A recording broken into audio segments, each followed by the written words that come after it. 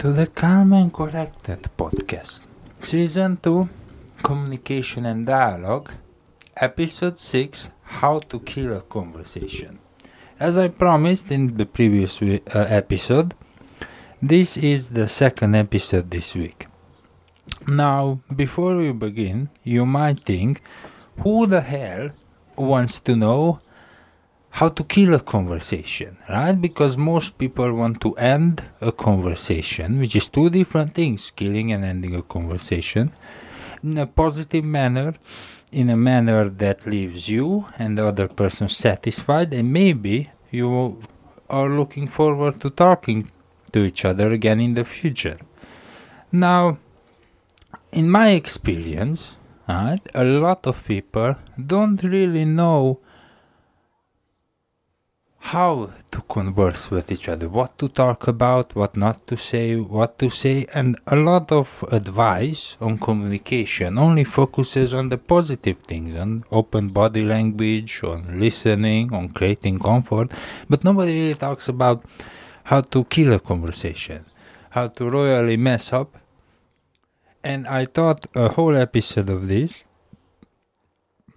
to have a better understanding on what not to do, will help you be more aware of not only what you say, what maybe the other person says, so you can recover the conversation. Right? Now, let's begin. Alright, one of the most common things to kill a conversation is bragging. And I will use, for example, a few months ago, I lost my keys, and I was over at the mate's house, and I was complaining that, I lost my keys, now I need to make new ones, and it's annoying. And instantly, one of my mates just went, be happy you are at last, you are not in the situation that I am, be happy it's not that hard, be happy you didn't went through the pain that I did, yeah. And that's bragging. And that's annoying and stops the conversation and just takes away all the wind out of conversing. Now, you might think, wait, how is that bragging, right? Bragging usually goes like you tell a story, I went to a trek, and the other person goes, this is nothing, I went to climb a mountain. Well, this is bragging as well, right? I like to call it negative bragging. It's when you want to show off how much pain you are, and how other people don't understand your suffering and pain.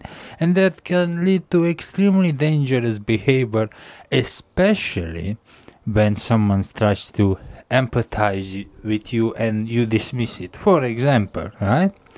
This mate of mine was telling me how controlling and shit is his father. And I mentioned, I can empathize with that, I can understand it. Even with the fact that I don't technically have a father, right? I grew up in an orphanage, I can still empathize with controlling and asshole parents. And instantly, what I was told is, you will never understand my pain. And I kept thinking about that, and that's not quite true, right? People can empathize with each other. People can understand with each other. We relate each other's pain to stories, to communication, to comparison. We can make a lot of jumps in logic using metaphors, using stories, right? And the moment you cut yourself off from the ability of empathy, you think that your pain, your mind, whatever you went through is so great that nobody else can understand you, then nobody will, because you won't let, even if you had a twin who went through exactly the same shit as you, if you have this idea in your mind that nobody can understand your pain and you won't let that person in, it won't happen, and you will lose on deep connections. Now, You might be thinking, oh, who am I talking to? Aladar, are you talking to teenagers? No, this is a grown-ass man who's at least 3 years older than me. So take it as you will, right? Now, another thing I want to mention how to kill a conversation is, which I find it one of the most annoying and the fastest one to kill a friendship, especially a budding one, is to constantly put down other people's interests. Now, all of us have different interests. I'm pretty sure there are things I'm interested in that if you would see, you would be shocked. And I'm pretty sure that there are things that you're interested in that I would not touch with a 6-foot pole. Right? But constantly putting down other people's interests. They taste in music, they taste in videos, they taste in movies, books. For example, I play the music. I played one of my favorite songs, Put Your Back to It, from Graham. And instantly, not even 1 minute into the song, the PI called, oh, it's not that bad, but this one is better, right? It's constantly putting down someone's interest and comparing it to something else. Now, I managed to talk with a few people who do that, and they think in their own head that they are being extremely cultured. They are being interesting by always having something to compare it. But in truth, you just look like an asshole with no interest, yeah? You just look like someone who can't abide by the idea that someone else has a different interest or different taste than you. Especially it doesn't hurt if you constantly find something to compare it to. And if you go something like this, oh, this is not bad, but I know something better, or oh, this was better, X was better, Y was better, I saw a better movie, right? Like, you can give your opinion on something. Oh, I didn't like, I don't know, X movie as good. But you don't need to constantly do that, and you don't need to constantly compare it to something else, especially not when your mate is excitedly showing you something. Maybe they find a new video, a new song that they are excited to share it with you. And if your first response is putting it down, yeah, then that will create a negative impression. Oh, and bragging can come into this one as well, right? You're like, oh, this is shit. I knew a much better movie, much better video, or I had a much better experience. So be careful of this. Be very careful, because it can just create this negative attitude and you don't look cool when doing it. Nobody looks cool. Oh, sorry about that rant. It's been pissing me off for the past couple of months. And I thought this is an excellent episode to get that out of my system. Alright, let's continue. Interrogation, right? A lot of times, especially when we meet new people, we are so interested in meeting them, we constantly ask questions. Oh, where did you work? Where do you live? How was your childhood? And we just ask and ask and ask and ask, and we never really respond, right? And it kind of transforms into an interrogation. And the other person, especially if you're on a date, right, and talking to a girl or a man, it just gets annoying and boring after a while, because you're like, yeah, you keep asking these questions, but you never share anything about yourself. So one easy way to rectify this, yeah, and not transform every conversation into an interrogation, is when you ask a question, answer it. For example, and this can be used in any kind of situation, in online communication as well, right? You ask, oh, what is your favorite movie? Mine is Wall-E and Marvel Cinematic Universe, right? So you ask a question and you answer it. And this is another really good trick. When someone responds back, right, don't start bragging or don't start instantly saying your answer. Maybe you ask, what's your favorite movie? And they say, oh, my favorite movie is The Beauty and the Beast. Yeah? And your response is, mine is Wall-E. Well, that's not...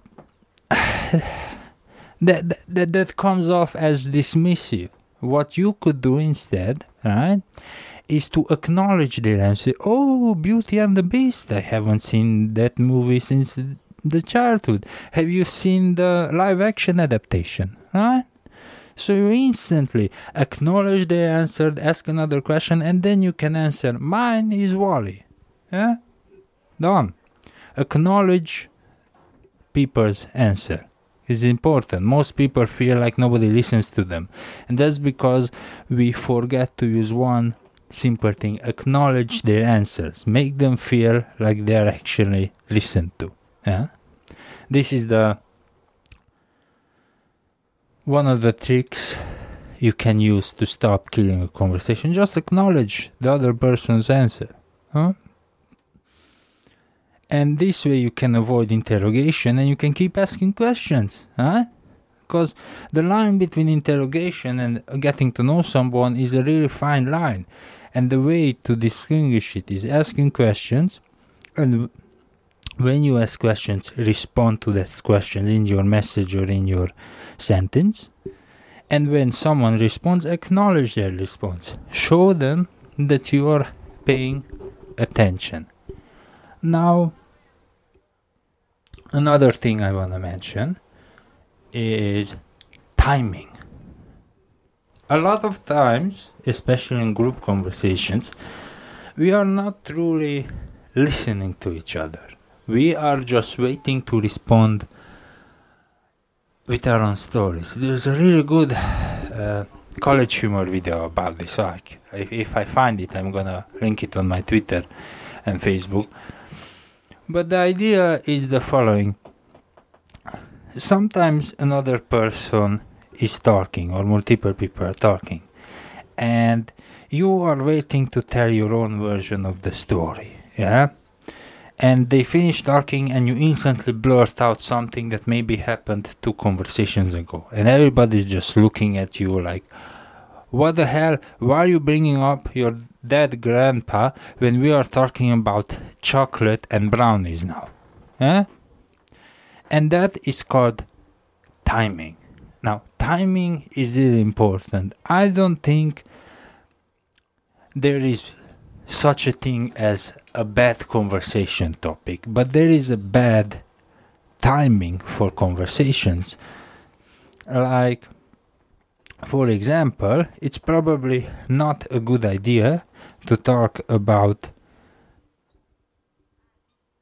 sexuality at a funeral. Huh? So, timing.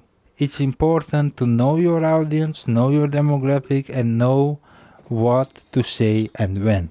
Alright, so next I'm going to talk about another exercise that you can do in order to stop killing a conversation. But first, let me tell you an example of how can a conversation die without this exercise. So picture the following. You just figured out something about your own belief system. You just figured out something you want to do. And you go to your best friend, your spouse, your parents, your teachers, whatever, and you tell them. You try to explain to the best of your ability what you discovered. Yeah? It is not perfect, but you do give it a shot.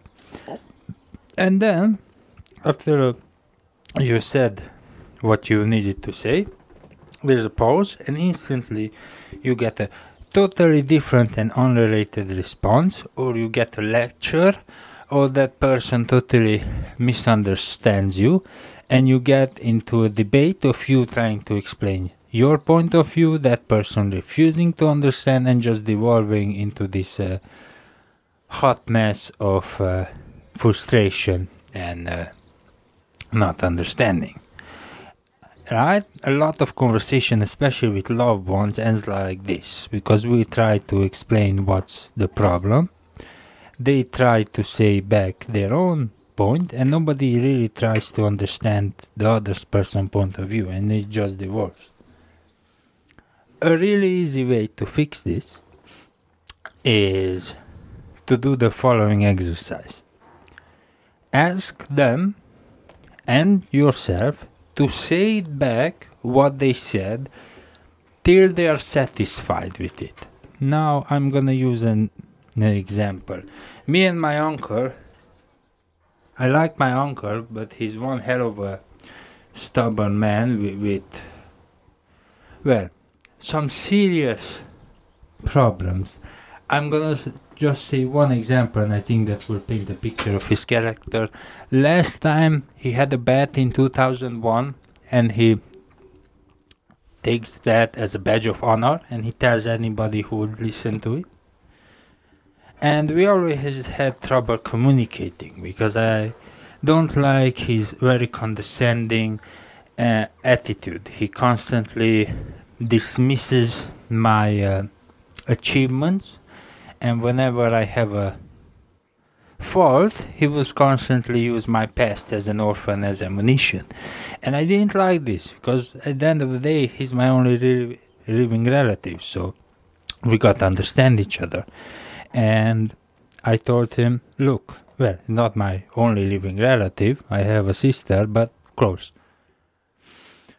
And I told him, look, this is why your behavior is bothering me. I don't like it. It's making me feel useless. It's making me feel like all my achievements and everything I achieved in life doesn't amount to anything.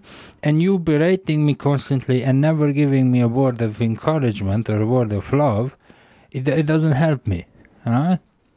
I don't remember one time since I know you that you actually hugged me.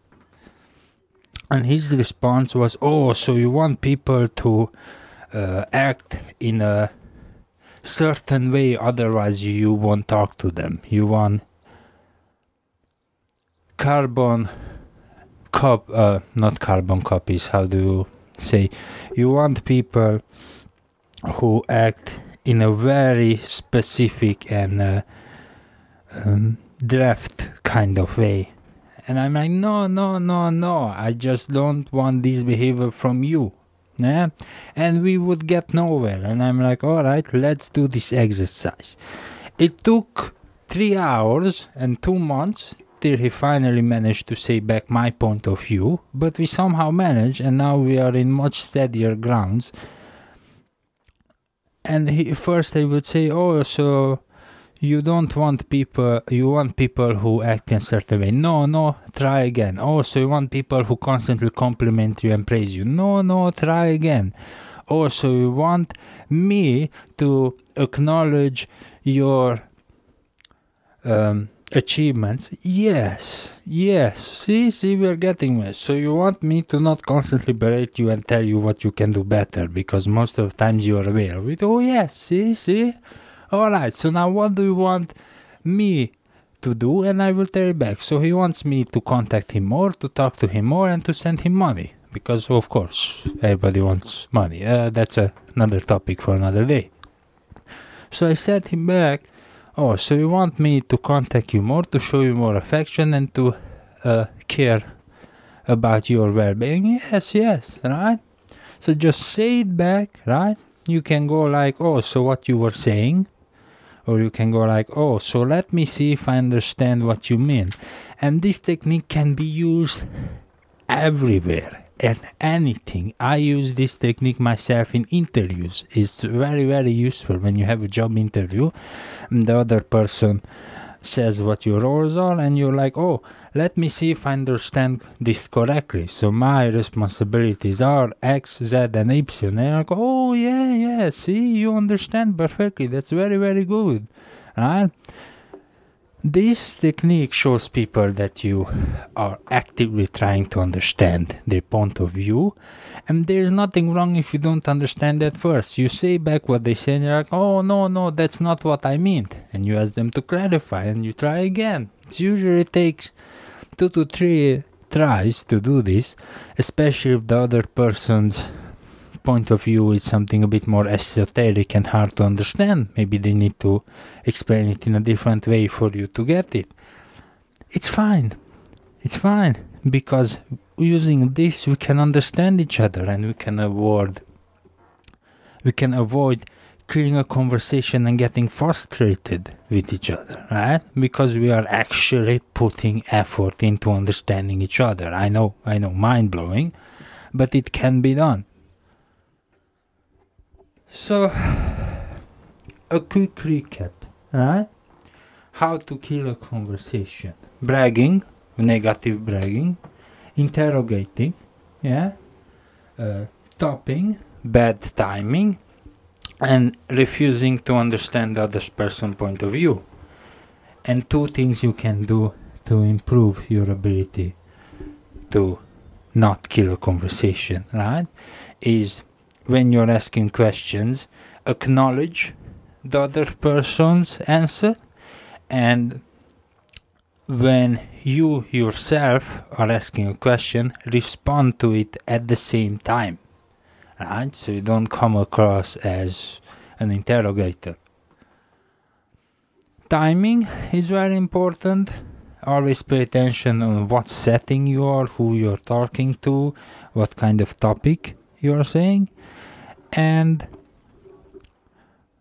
lastly, say back what the other person said. Summarize their words, their ideas, to such a degree that they are satisfied with their answer. That shows true understanding and avoids the conversation getting killed.